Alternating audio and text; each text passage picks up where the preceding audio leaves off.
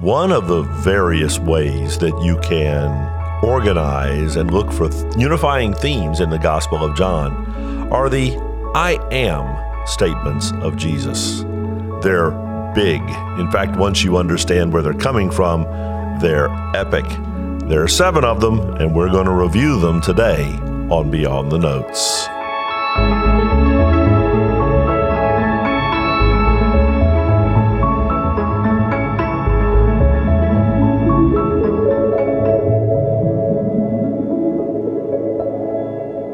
Okay, first, to be fair, we're going to have to do a little bit of sort of deep context.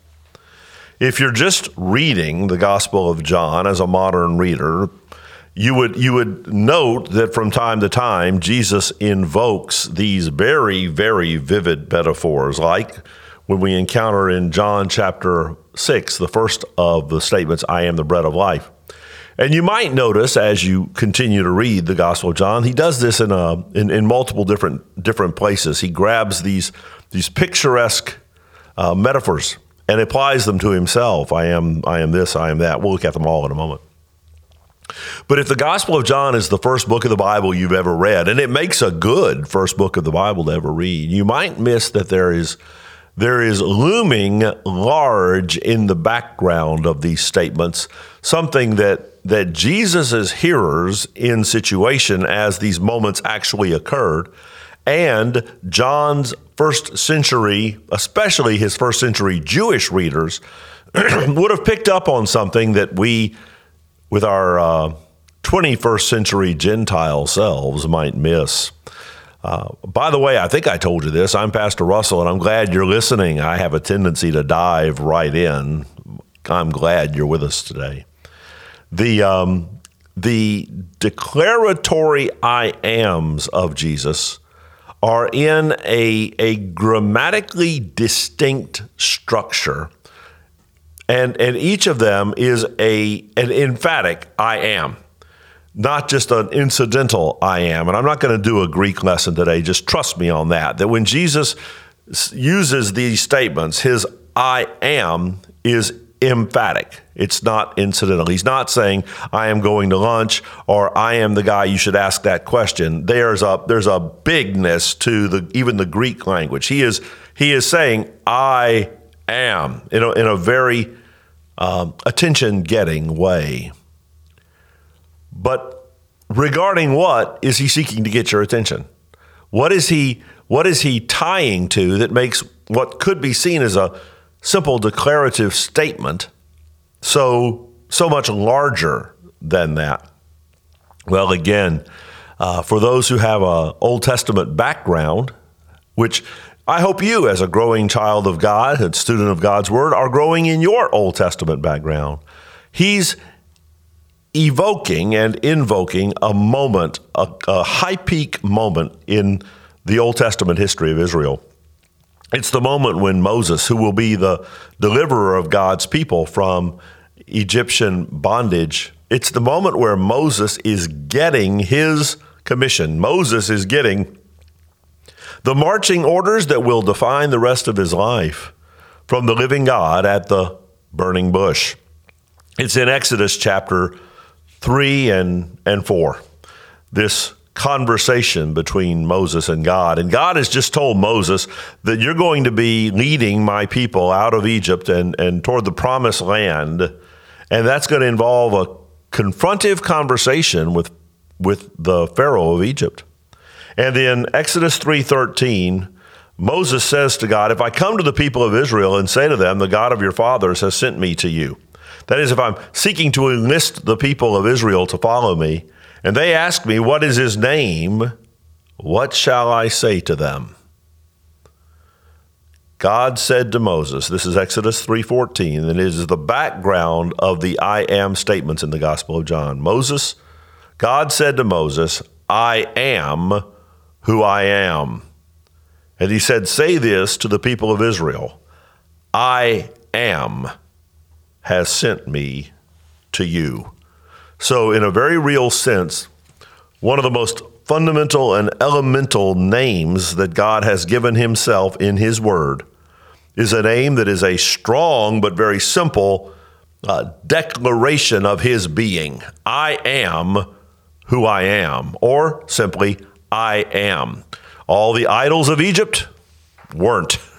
All the false gods of all of human history aren't. Only the living God is and can state with honesty, I am. And so every time Jesus employed the wording of these I am statements, he is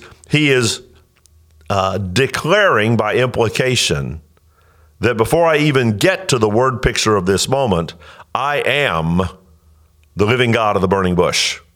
It's a very, very strong assertion.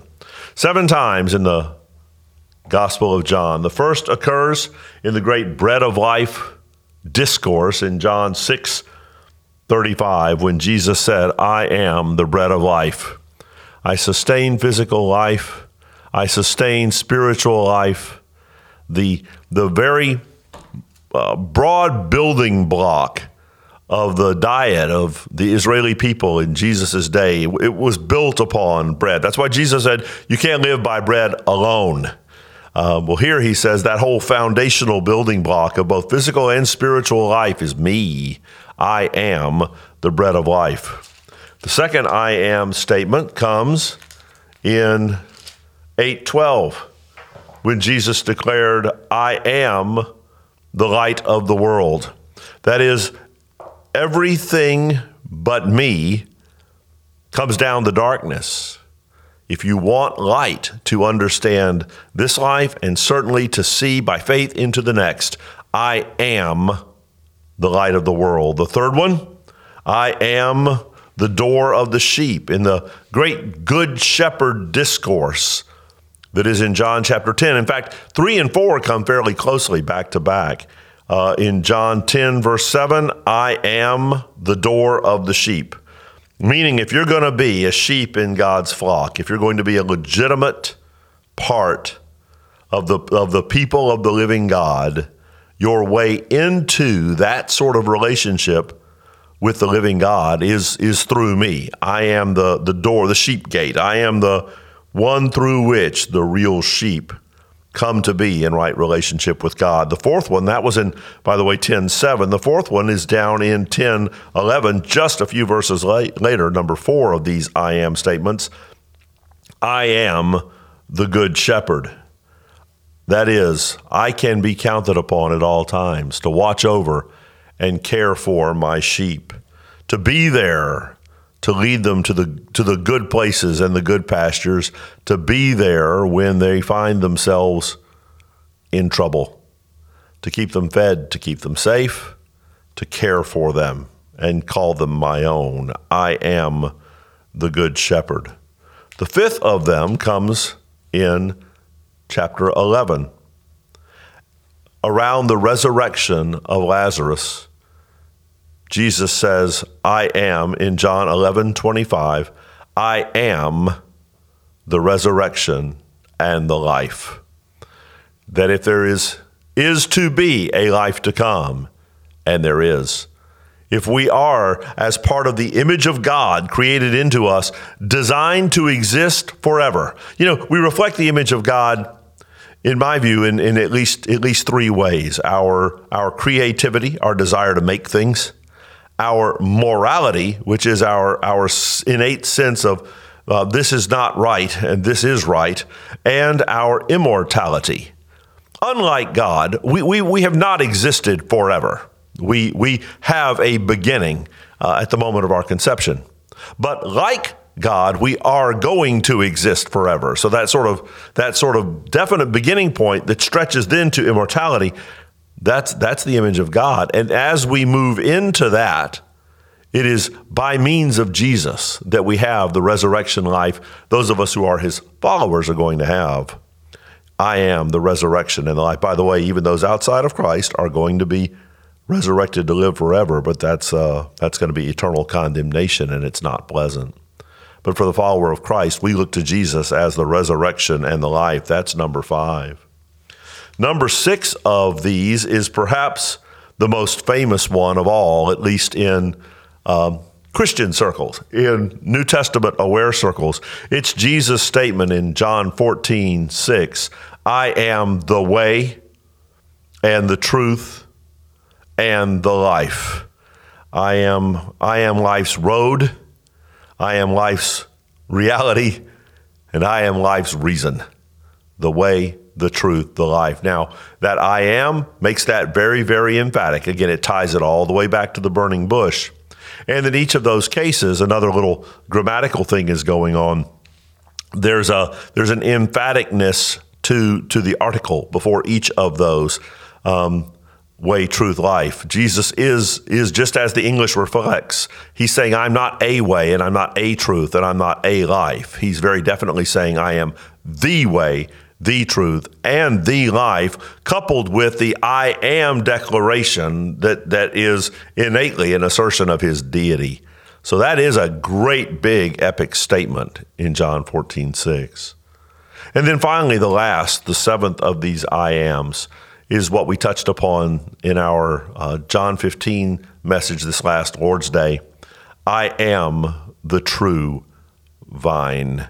In John 15:1. That is, it is I who connect the branches, those who believe in me, those who follow me. I connect you to life. I provide for you fruitfulness.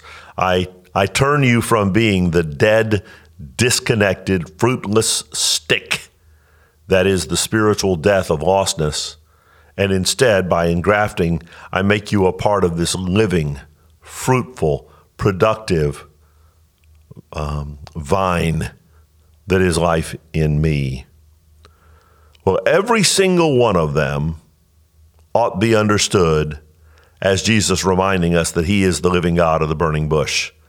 And then each of the seven of them point out a different characteristic of how he relates to his people.